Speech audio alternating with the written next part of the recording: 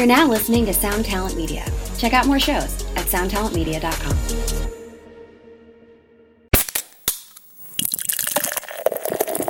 And I'll say this, explicitly. My sobriety has nothing to do with anybody else, right? Like, if you enjoy beer and it makes your life better and you have fun with it, like, absolutely do it.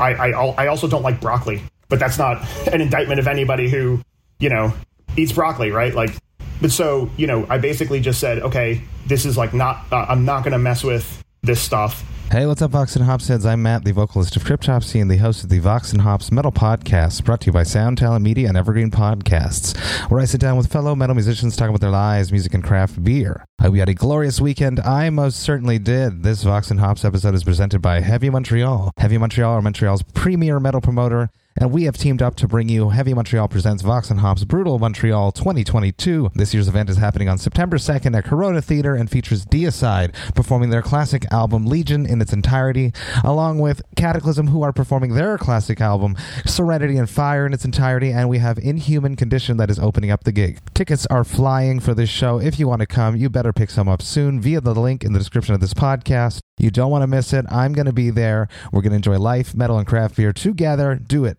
You'll regret it if you do not. I'm beyond stoked to have Heavy Montreal behind the Vox and Hops Metal Podcast. Now, before we jump into today's episode, I'd just like to ask you to follow the Vox and Hops Metal Podcast on the podcast platform of your choice. But more than that, I would love for you to rate it and write a review. Now, why do I want to do that? Well, you have to imagine that when someone is looking for a new podcast to listen to, what do? They scroll down, they look at those ratings, they look at the reviews, and if the reviews state that the podcast is amazing, that I'm a great host, that all my guests are super cool, and I ask great questions, well, they're most probably going to give Vox and Hops a chance. So by you writing a review, you may actually persuade someone to become a brand new Vox and Hops head, and that would be something that I would truly appreciate. Now, today on the podcast, I'm with Matt Medeiros of Colopsia and Ruinous. Get ready, everyone. This is Vox and Hops episode number 347. I warn you, what you are about to hear is very disturbing indeed.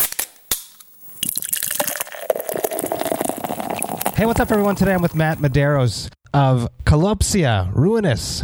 He used to be in Tombs. He's a cool dude. He was introduced to me from an excellent person called Michel Ayoub, who runs Turbo House, which shirt I'm wearing right now. Matt, how you doing? Awesome. We've got two Matt M's here today, so I know. Hopefully we can tell each other apart. I'm on a roll with Matts. I didn't have very many Matts on the podcast, and then recently I've had a bunch, so that makes me happy. Let's jump straight into the shittiest question I'm going to ask you. How did you cope with the glorious years, plural, of 2020, 2021, and hopefully not more of 2022? How have you been coping throughout these crazy, crazy times? The shortest answer is simple carbohydrates. Just a bad idea. Just to keep it real. We lost some people. We had some hardships. I have a job I can do remotely, so I was keeping very busy with work. And I think like a lot of people, it was like, all right, let's figure out things we can do, things we can double down on, right? So keeping busy with work, taking care of family. But then, the rest of the time it was like, all right, we're going to have a Zoom movie night, right? So everybody's going to start Terminator 2 Judgment Day director's cut at the same time. Yes. Right. And so classic movies, schlocky movies. I figured out how to get, Twitch working on my Xbox. Amazing. So some friends, hanging out, playing God of War, being bad at video games. Yeah. Stay inside, watch movies, listen to music, and play video games. It's like, okay, so just relive the best parts of my teenage years. Okay, cool. I was working with Tombs at the time, and we did literally a week before the shutdown. It was February 28th, 2020. We had the record release show for the Monarchy of Shadows EP that came out on Season of Mist. Mm-hmm. And, we had geared up for touring and all that. But, obviously with everything getting shut down, Mike Hill is not a dude to rest on his laurels. So it was like, all right, let's just do the full length. So we actually had Under Sullen Skies come out in November of 2020. So we had an EP and a full length come out 9 months apart, or Irish twins as we might call it. So then it was just like, hey, let's shoot a video for, web stream. Let's do Slay at Home, kept really busy. Yeah. And so, I think everybody was just trying to figure out, how do you keep your head above water? How do you do cool stuff? How do you do things safely? And, we made it, right? Like, here we are, things are opening back up, and, these are biblical events, right? So the fact that we're able to be here talking about satanic tea and death metal is actually very, very cool. So I'm very happy to be here. Well, thank you for being here, and you guys definitely did hit the ground running throughout the pandemic. 2 releases in 1 year during a pandemic, a live stream, being a part of Slay at Home. Definitely interesting ways to stay in contact with your fans. Satanic Tea. This episode is actually presented by Pitch Black North, the Satanic Tea Company. Dominic, the dude that runs this, I love him to death. He really makes incredible tea products, and they're all the most blasphemous stuff you can get your hands on. This is actually the one he made for Cryptopsy, called None So Vile. It is a black lavender tea with hops in it, because anything that I have to get my hands on, I need to sneak some hops into it, obviously. So cheers to Dominic for hooking this up and creating this and sending you a pack of it. Talk to me, how do you think about it? What are your impressions of None So Vile? I mean, first of all, it's delicious. It honestly, like, I'm still in coffee hours of the day, right? But I'm drinking this black tea, and it's just it's got a really rich flavor profile, and then also it's got like disgusting cover art, which is a plus. I think it's awesome.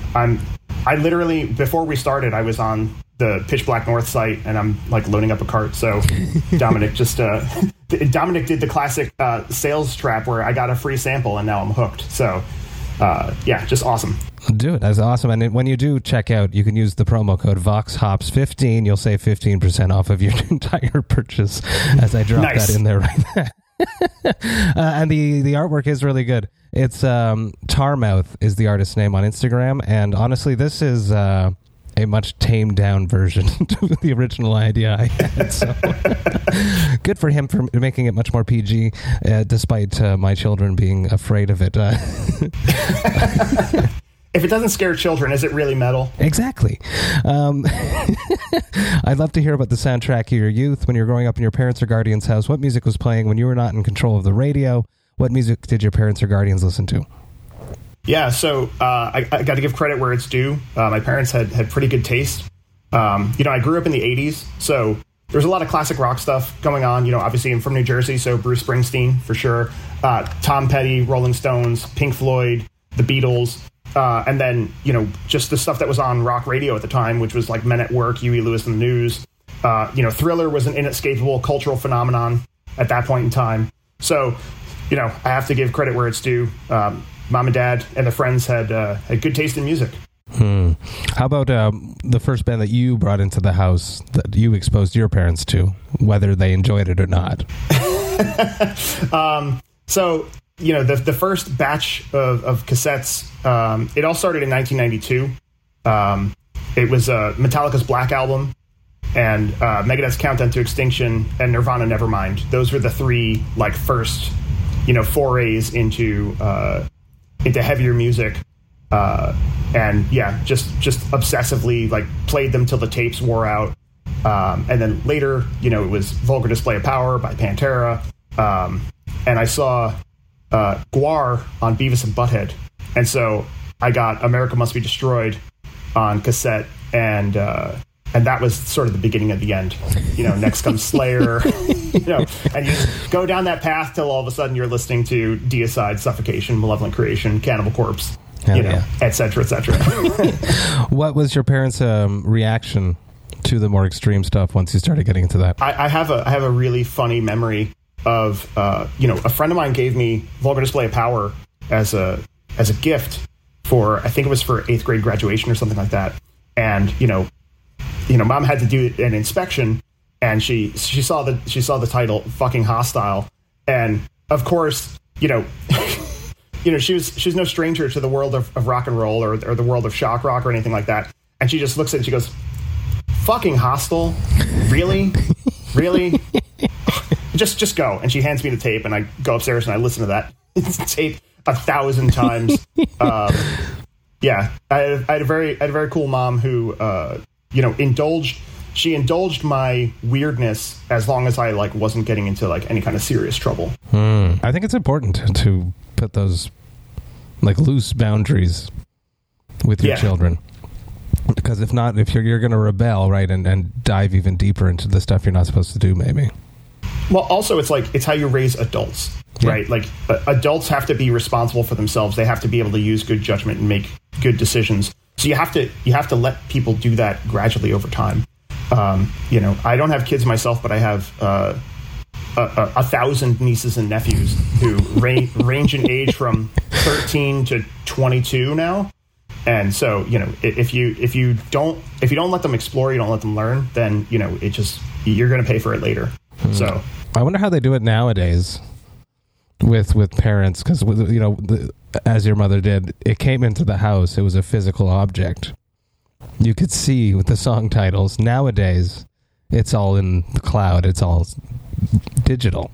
Man, if I had an iPad when I was 13, I think we'd be doing this.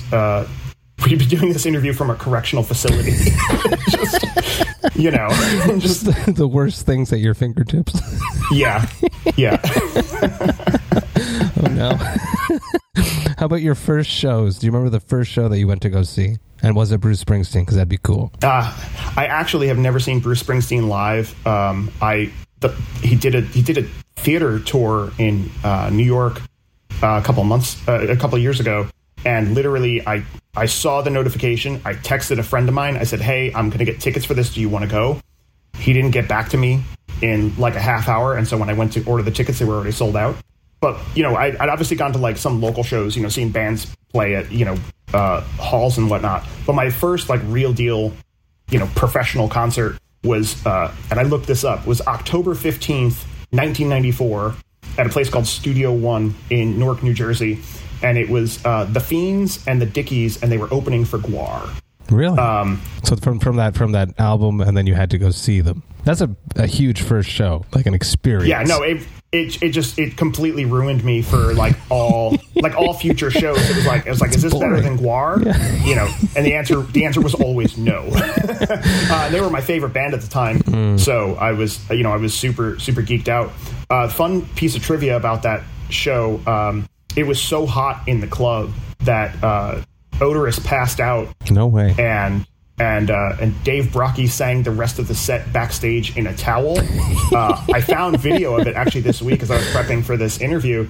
And, there's the grand finale, Ballsack doesn't have his helmet on. Beefcake doesn't have his helmet on. Because it's that Odorous hot. is not on stage. Yeah. It's like that, like disgustingly hot. And I just thought like, oh, this is just like... This is what the show professional is. shows. Yeah. Professional shows are supposed to be 120 degrees indoors, and just wild. Very cool. I've toured with GWAR in Canada. We replaced a band that couldn't come up, or someone had gotten injured, and Cryptopsy jumped on. And the amount of work that they do to make that show happen is incredible. They are some of the hardest working people in extreme music. It's just unbelievable. My love for GWAR is extremely well documented. They were my favorite. They were my absolute favorite band for many, many years, just purely on a musical level, because they were so ferocious, but also so musical. Yeah. And then obviously, like, I went down the rabbit hole of like Slave Pit Singles and like Death Piggy and all that stuff. And just, I've got the GWAR coffee table book over here with, all the photos and flyers and all that stuff. And just the amount of, as I got older and started to, know a bit more about what goes on behind the scenes of making, live performances happen, it's like the amount of creativity that goes on behind the scenes is just insane. From the creature design, the characters, the fabrication, the fact that they do all this stuff themselves, it's just so awesome. I'm fortunate to be friends with, Sean McGrath, and, he's obviously, close with GWAR, and they like help inform sort of how Ghoul operates. And it's just amazing. It's astonishing to me that they continue to, this show was in 94. That was 28 years ago. and that was not their first show. They'd already been going for, several years at that point. There's two bands that I've toured with that when I think of them, I can immediately, you know how smell is such a strong proponent to bring you places. When I think of Gwar, there's one smell, which is like this rubber tire smell, and then there's Watain, which is a different smell that I don't want to remember. No one can forget the Watain's fragrance. How about your first time on stage? Do you remember that show? I do. So this was in 1994. About, I guess, like 6 months before I saw Gwar, I did my first local show. Really? Okay, that's interesting. I was expecting it to be the opposite. Yeah, no, the moment I got my first guitar, I just wanted to play shows. I wanted to make records. I wanted to do stuff. I didn't have the skill or the ability, and one might argue I still don't, but I said, hey, I had guys, there were other musicians in my school who, besides whatever we were doing musically in, school band or whatnot, were also interested in, rock and metal. And so I got together with a guy whose drum set I overheard at a friend's house. Amazing. And, we started our first band. He was his neighbor type thing? Yeah. Unbelievable. I love this. Yeah. So I was talking to my buddy, and then all of a sudden I hear, just the drums to Sad But True. And I'm like, what? He's like,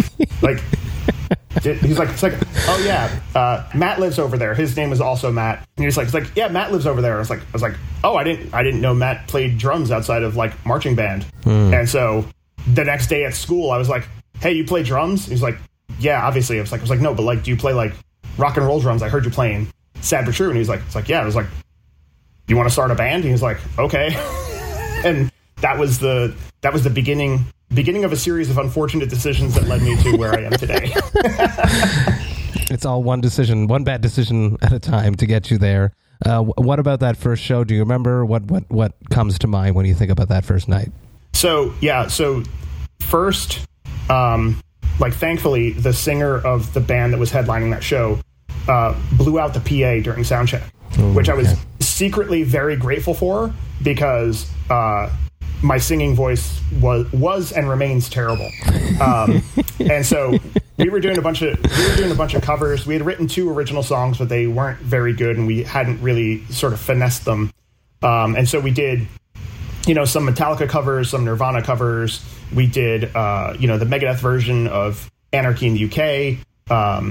If you ever want to have a laugh, go to a show where a 13-year-old is singing "Mother" by Danzig when his voice hasn't quite deepened just yet.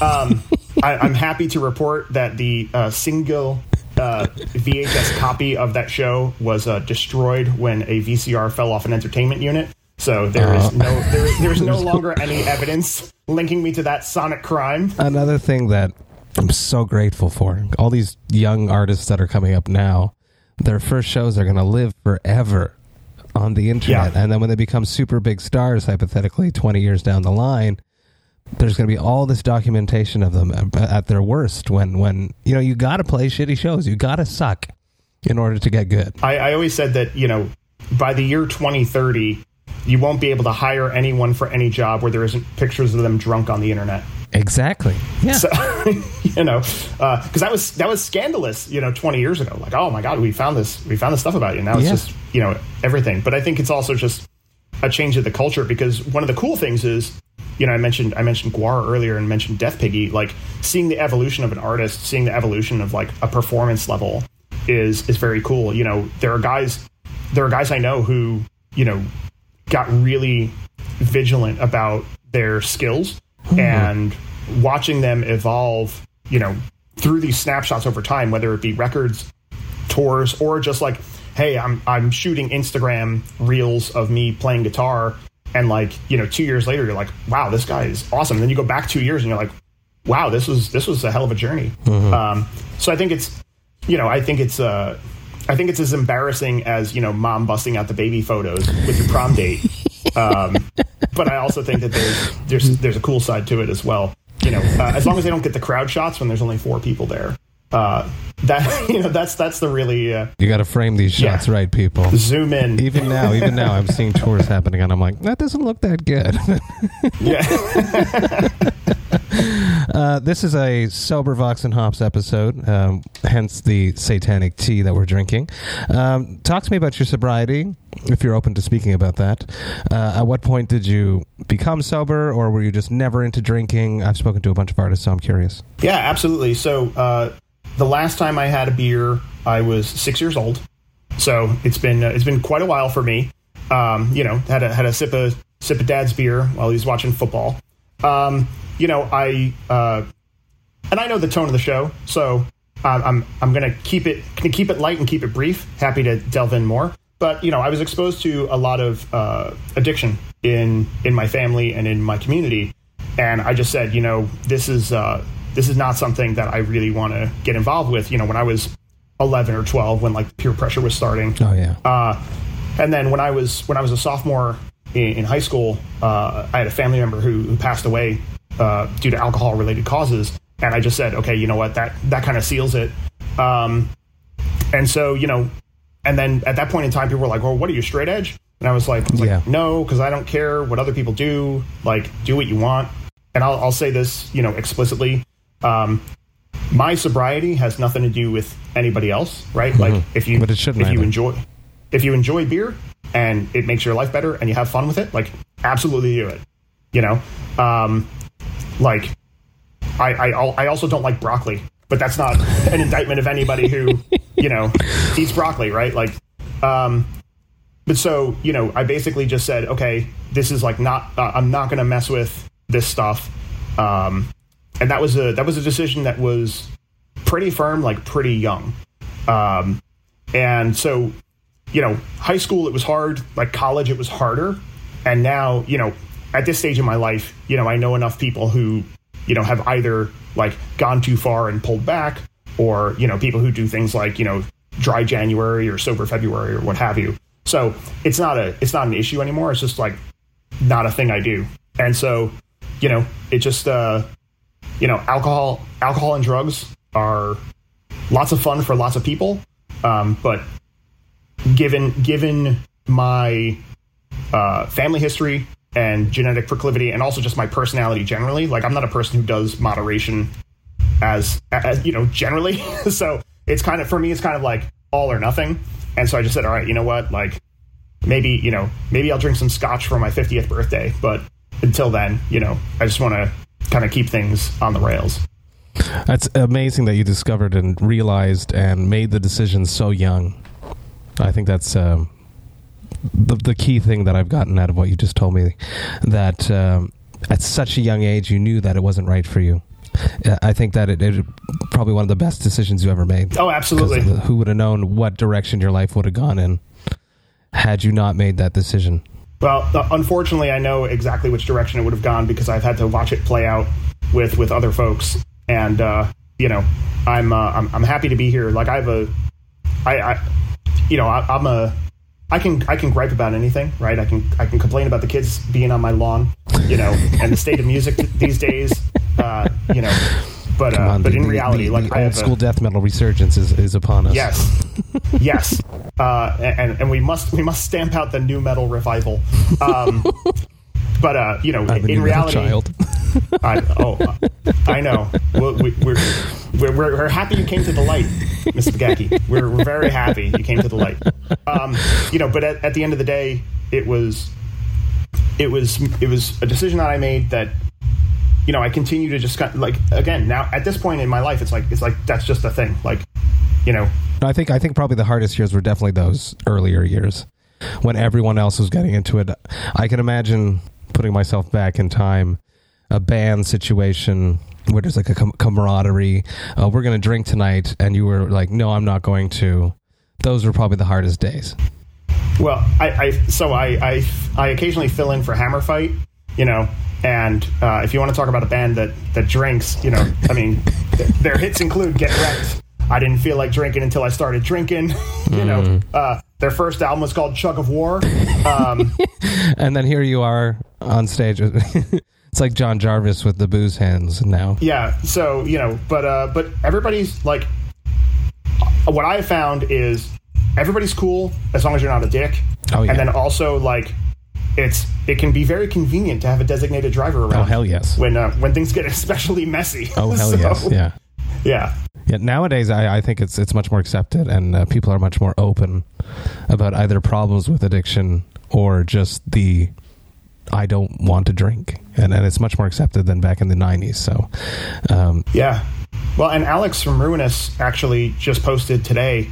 He had like a throwback photo of him, holding a beer bottle, and the last time he had a drink was 2002.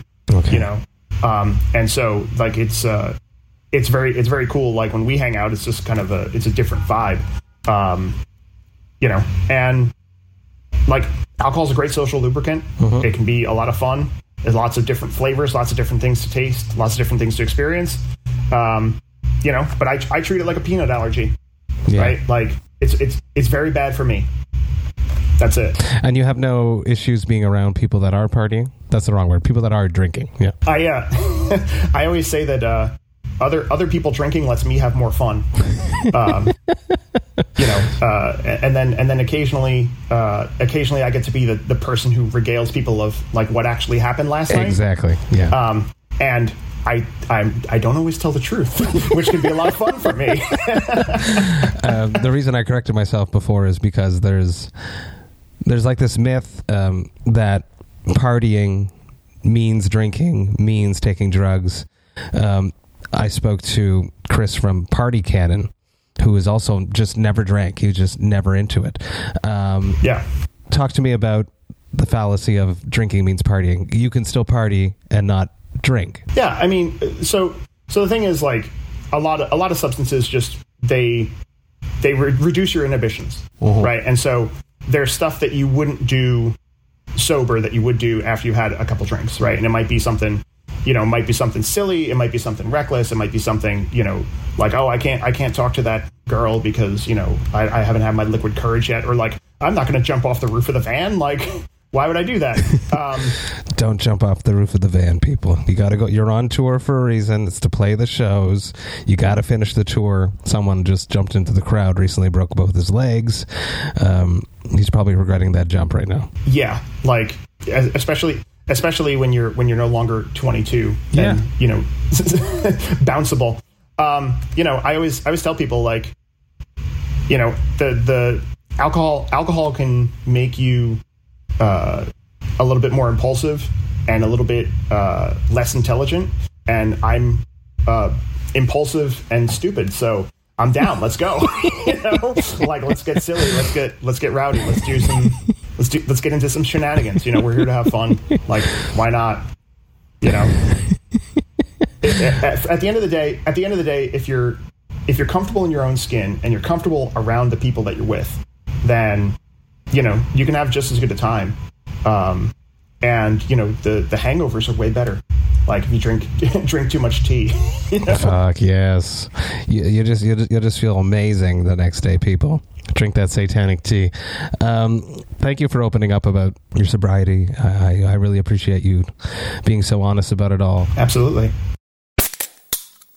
Hey, what's up, Vox and Hops heads? I just want to take a little moment about Cryptopsy's upcoming tours. That's right, I'm talking about the Scream of Perseverance tour and our headliner dates that coincide with that tour called As Summer Burns. The Scream of Perseverance tour is kicking off at the end of May and runs all the way until the end of June. We are supporting the mighty Death to All. We are going all over the United States, and we are hitting some of Canada. So excited to be honoring the legendary music of Death alongside amazing musicians that performed on these albums. Even more stoked to be doing some headliner dates in some cities that I've actually never played in.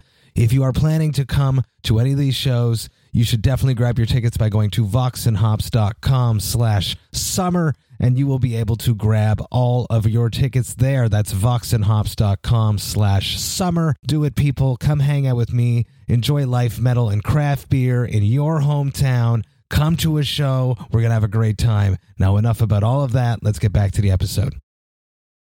let's continue down the path of honesty and talk a little bit about you not being a part of Tombs anymore. Yes. Which I wasn't aware of. I was sitting down setting up for this, and I had just gotten a promo email from Katie from Seasons of Mist, and I was like reading through it, and I was like, oh, this is so cool. I'm going to write her and tell her that I got Matt on coming up, but I didn't. And then I read the email properly, and I saw your name nowhere.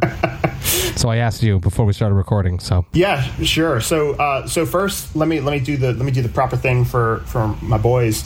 Tombs has a new EP out. Ex Oblivion. Ex Oblivion. Yeah. So there's it's 5 tracks. It's 1 new song. It's 2 covers, a Motorhead cover and a Gigi Allen cover. Nice. And then 2 remixes of older Tombs songs. It is. I guess it's out on Season of Mist. It's dropping July 15th. Yeah. Okay. Yeah. So I texted Ninja before we got on here. I was like, dude, give me the one-liner because I didn't get the promo stuff. So, if you look at the Tombs Metal Archives page, Tombs cycles members quite frequently, and I think Mike likes to keep new energy around him to sort of foster his creativity. So, when I originally joined in, I guess it was 2018. I was supposed to be a fill-in guy for a tour, right? They were like, hey, we have a new guy coming in. He can't do this tour. Do you want to do it? I was like, yeah, sure. And that tour instead turned into, 4 years, a few years, a few years and some, and some great releases and some great shows, some great, touring experiences. Got me into the band Barishi, who are awesome. Yeah, I really like our buddies from Vermont. Yeah, so over the course of the pandemic, we did the Slay at Home, we did the full live set video production, and then it was kind of silence for a little while, and then Mike just said, hey, we're gonna do this as a 3-piece. And, that was sort of the end of it, which actually the timing actually wound up working out really well because Alex had, gotten in touch with me and was like, dude, we have all this new material. Like, when are we going to finish this record? That's for Ruinous, right? Yeah. So it was a fun ride. I'm very happy with the work that I did around Monarchy of Shadows and Undersown Skies. I feel like they stand out in the Tombs discography. And are really strong records. Happy about the shows I played, and easy come, easy go. It started with a phone call, it ended with a phone call. Everything's cool. I'm still in, I think, 3 bands with Drew, 2 bands with Ninja, and Mike Hill is just going to continue rolling on as he has with Tombs since their foundation. So, it's all good. So that's such a mature way of dealing with this, and that's because we've been through some shit, right?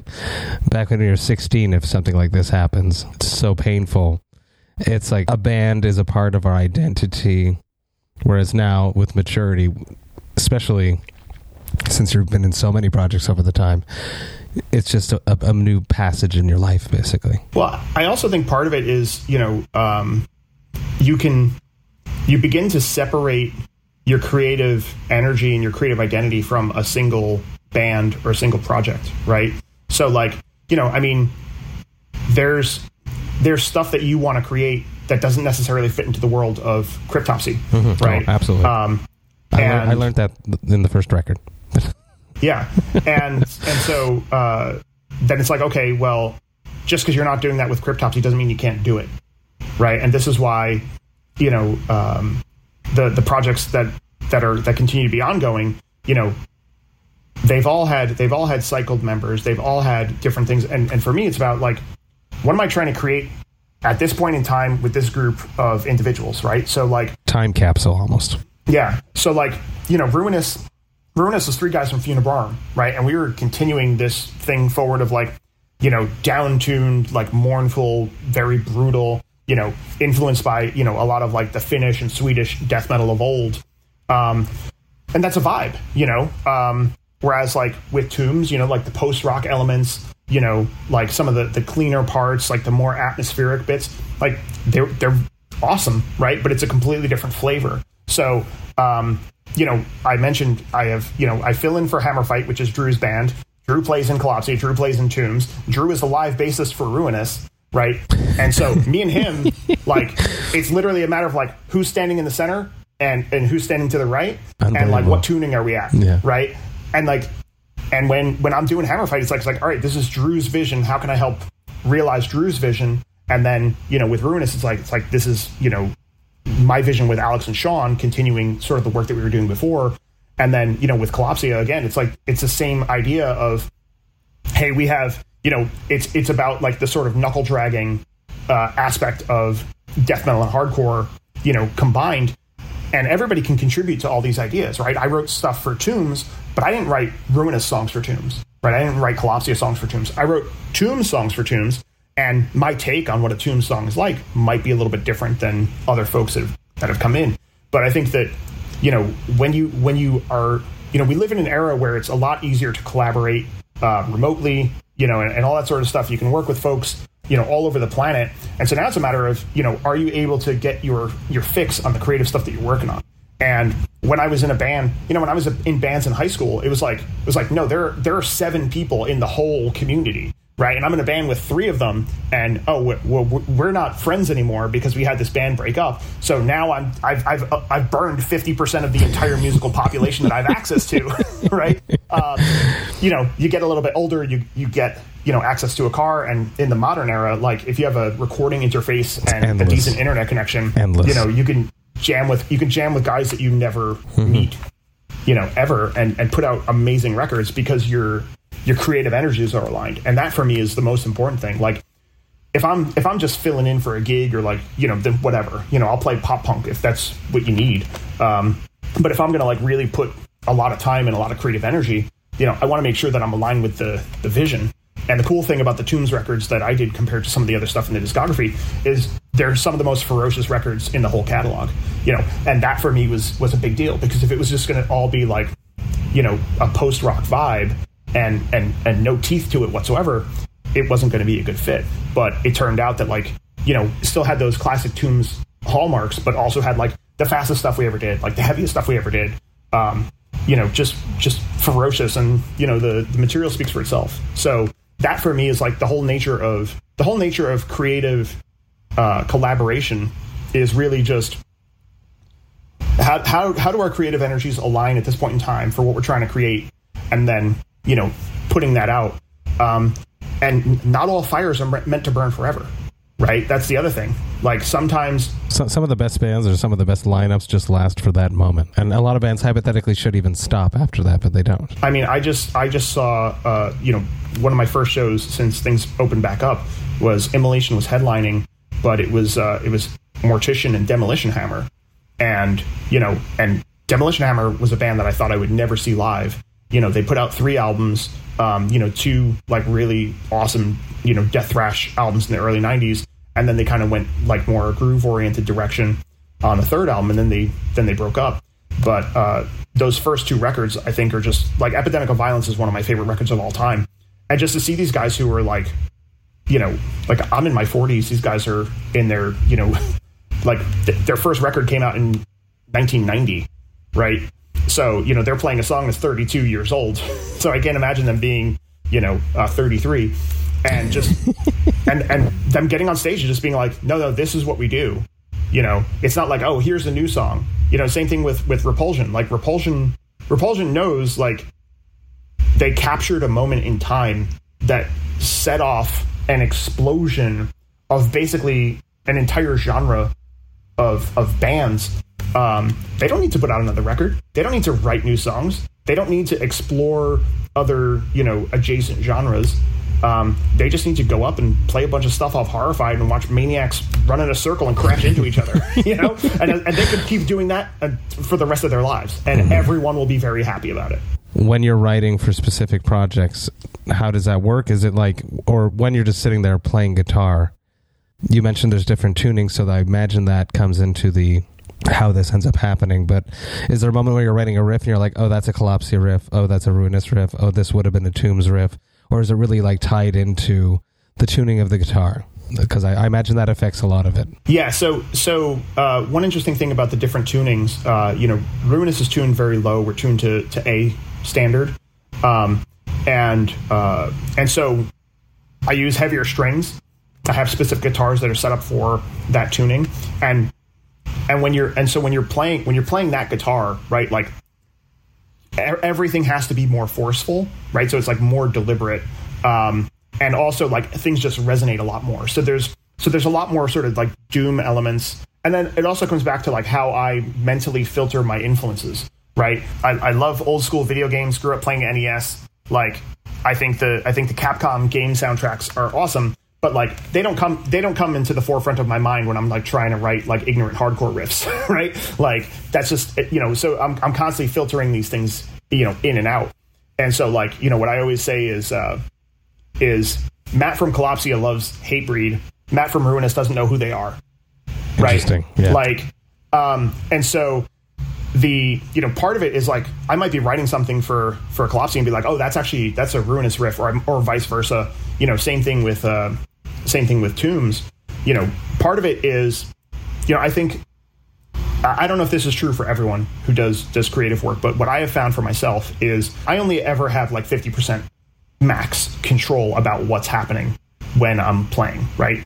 I'm doing something, but the riff or the song or the vibe or the sound is going to take me in a direction, right? And so I know that when I'm in my home studio setup and I'm playing, like I tend to be more dexterous. I tend to write like faster, more technical riffs.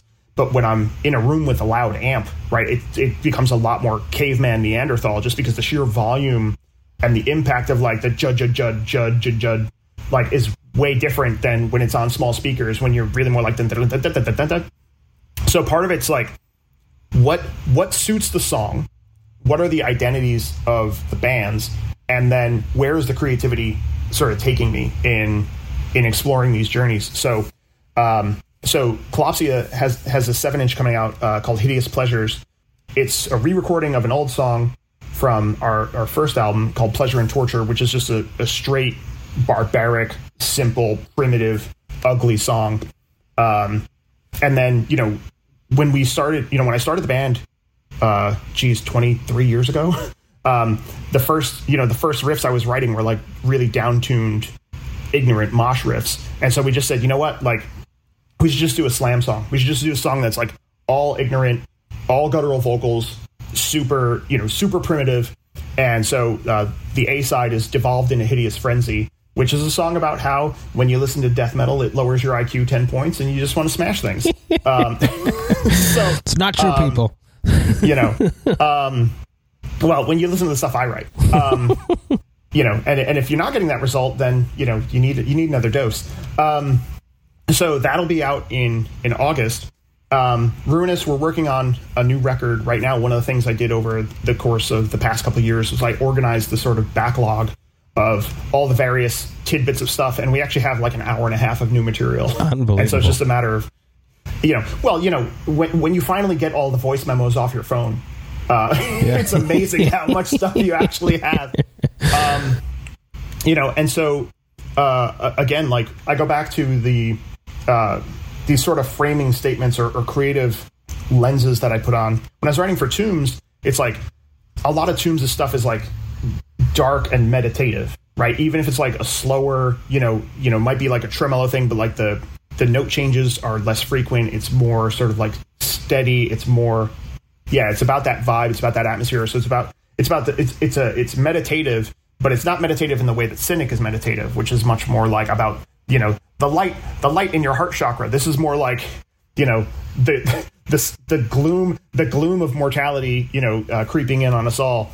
And that kind of leads more into sort of the Ruinous side of things is, it's much more despondent. It's much more about like the horror of, just the brutality of existence through a lens of like, we're all perpetually in a state of creation and destruction where, whether you look at, generational changes, whether you even just look at the food chain, right? There's creative acts of destruction and then there's just destruction. And this is what it means to be in reality, right? So there are these cycles, and when I step out of death metal mode, right, it's like all of nature is about cycles, right? You exhale carbon dioxide, plants exhale oxygen, right? You feed each other, right? That's a virtuous cycle, but that's not super brutal. So I'm just going to focus on the fact that, your corpses feed the worms, and the worms feed the birds, and on through that. So, you put things through the death metalizer, and that's a lot different than, Collapsia is much more about sort of that frenetic energy, but then also just the beatdowns, right? Like that New Jersey, New York thing of like, all right, if no one gets hurt, like, we're not doing it right. So, obviously we don't really want people to get hurt. No, we don't want to get people. No, it's the worst thing when it happens. I've had 2-3 times where people have gotten seriously hurt in the pit, and I feel bad about it till today. No, that's, it's the, all right, motherfuckers, I want to see you kill each other. But don't be nice, really man. Do it, though. Yeah. If somebody, I go back to, Decade of Aggression, Slayer Live, if somebody goes down in the pit, help them up. That's what we're here to do. Yeah. Help each other out. Yeah. That's the real energy. But I want that vibe. I want that Neanderthal, because for me, like, my brain is too busy all the time, right? And so for me, when I'm like really into it, like I saw Mortician, like, it's about like, okay, I'm gonna like shut my brain off and be like in a different place. And it's really for me, it's, especially like 2 years of not going to shows.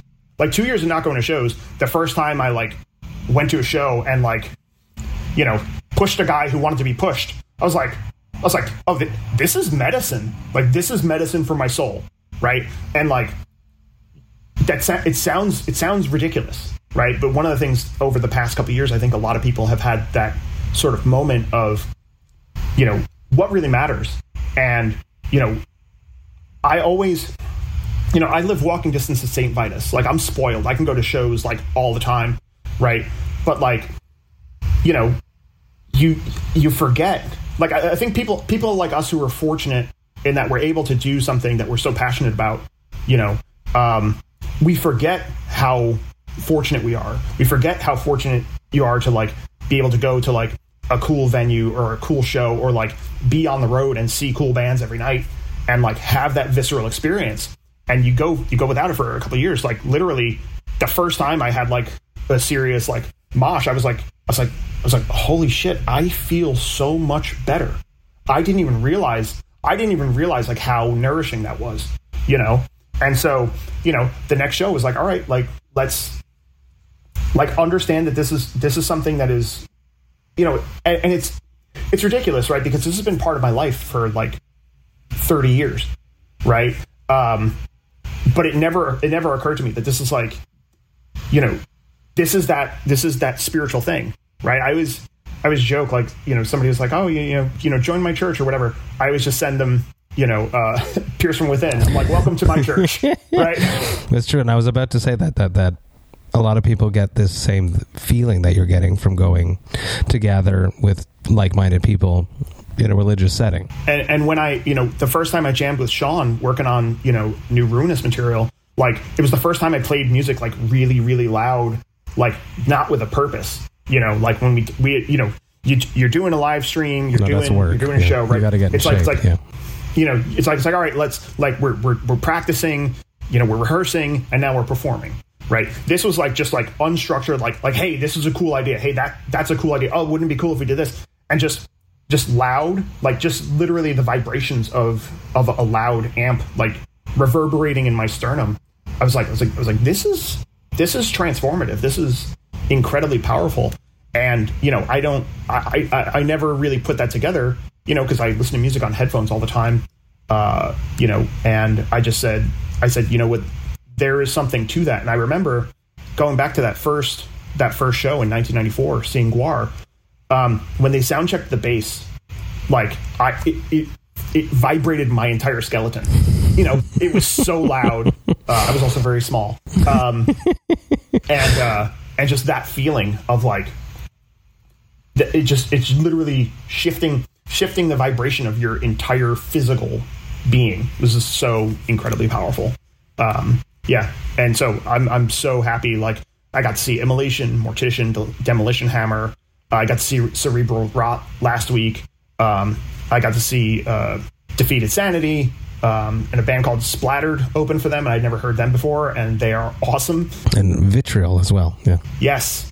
So just an awesome. It's really restorative for me to like be back in it. It also really highlighted for me the importance of this is not just some dumb weird hobby that's a holdover from when I was a teenager. Like, this is a thing that is actually like a transcendent experience in terms of how I experience live music in the world. So it's a part of your being. Yeah. And I never took it that seriously. Like, I was always serious about doing it, but I never really understood like exactly how significant it was to the scaffolding of my existence. And that for me is like, that's a silver lining of this whole, past couple of years of brutality in a different way, is really saying like, okay, you know what, this is something like I need to make time for it. I need to make space for it. I need to experience it. And I also need to like respect it for how important it is, because that wasn't really something I ever really gave a ton of thought to. It's just like, yeah, no, oh, there's a show this weekend. Cool. I'm going to go to the show. Oh, we're doing a tour. Cool. Let's do that tour. But now it's like, okay, no, this for me is a transcendent experience. And if I go too long without it, it will actually affect me in ways that are unseen at first, but that stack up over time. And then, and then I have to do some real repair work, which is, not something I've really understood about myself prior to 2020.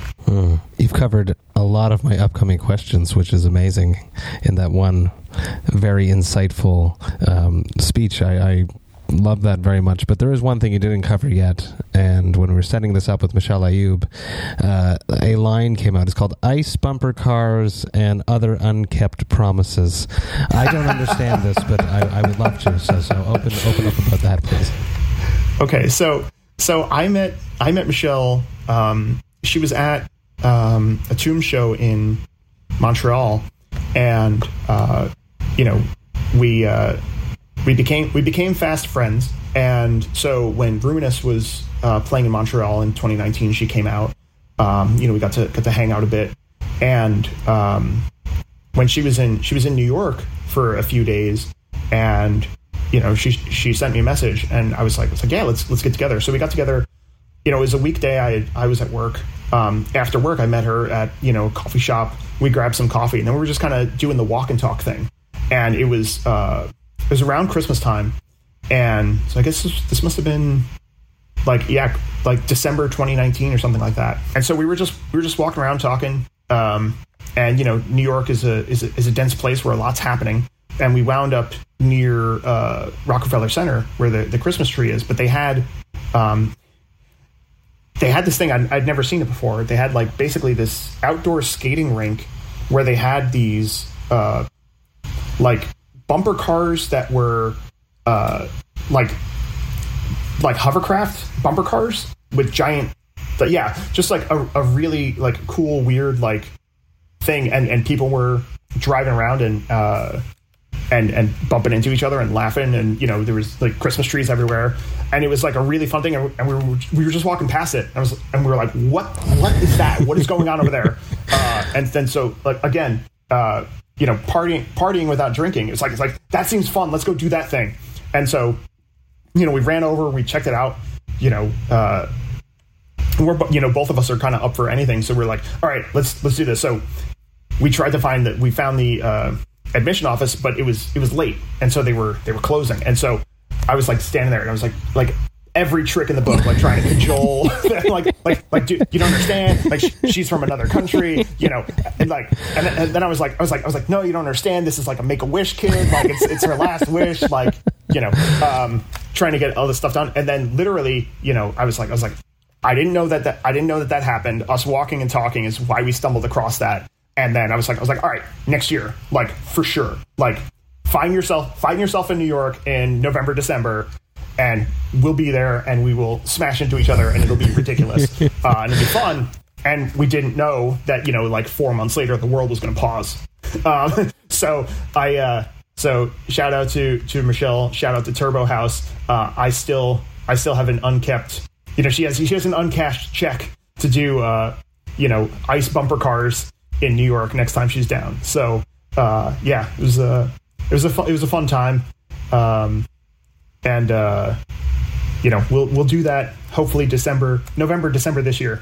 I love that very, very much, and massive cheers to Michelle and the Turbo House crew and staff, and it's just a great place. If you haven't been there in Montreal on St. Denis Street, you absolutely should. I love them, and I handpick their craft beer that is on tap every week, and it's killer, so you should definitely go there. This is a Heavy Montreal Presents Vox and Hops episode, so I would love to hear what your biggest Montreal story would be. How do you feel about Montreal? What does Montreal mean to you?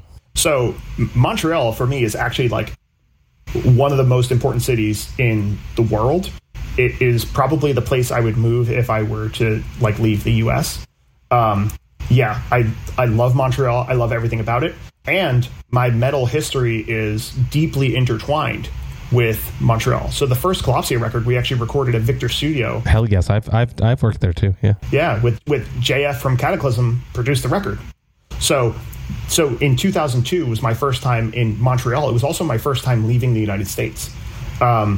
And it was before passports were required to go into Canada.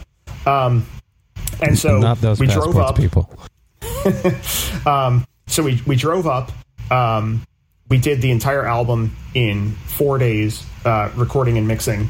That's I was intense. sleeping on JF's living room floor, and lots of poutine and other shenanigans. We were supposed to wrap at midnight, and then head back. I had to get back for school at the time, and we wound up mixing until 7:00 in the morning, and then going to JF's place, grabbing our stuff and leaving. It was an amazing time. And then as that was a beginning. And then also Montreal, the Roar Festival was the last show I played with Funebrarum. So we played with Blasphemy and a bunch of other great bands. And actually one of the guys at the Cerebral Rot show last week, mentioned that show, and I was like, holy shit, that show was bananas. Just killer bands, killer vibe, killer show. And unknown to me at the time that would, I would leave Funebrarum shortly thereafter. So that was the last show that, Alex, Sean and I did with Funebrarum, and all that stuff happened in Montreal. So yeah, just, love that city. Can't wait to go back, waiting for things to, open back up, and then we'll find ourselves there, and we'll definitely find ourselves at Turbo House. Hell yes. And they also have very good non-alcoholic beer, which I also helped choose from Le Bazar. I don't know if you mess around with non-alcoholic beer, but if you do, I'll have a choice for you there. Very happy that we spent some time together. This was amazing. I really, really appreciate hanging out with you, Matt. Great time just listening to you be so open about everything. I really, really, really had a great time. Thank you so much. This was amazing. Happy to be here. Can't wait to hang out in the flesh, face to face. Massive cheers to Michelle Ayoub for helping organize this. Dominic from Pitch Black North for hooking us up with some delicious, hydrating, blasphemous liquids from Pitch Black North. This was great. Really appreciate it. Thank you so much. Cheers. Cheers. Hey, thank you all so much for listening right to the end. You know that I love and appreciate that. Man, was this ever a great conversation. Just so much fun to dig into Matt and his mindset about writing collaboratively. Really opened up my eyes of like being in the moment, connecting with someone, writing that album, and then maybe just stepping away. It's just something that I thought about a lot since the conversation. Massive cheers to Matt. I can't wait to hang out with him at Turbo House with Michelle Ayoub. Massive cheers to Matt. I appreciate you.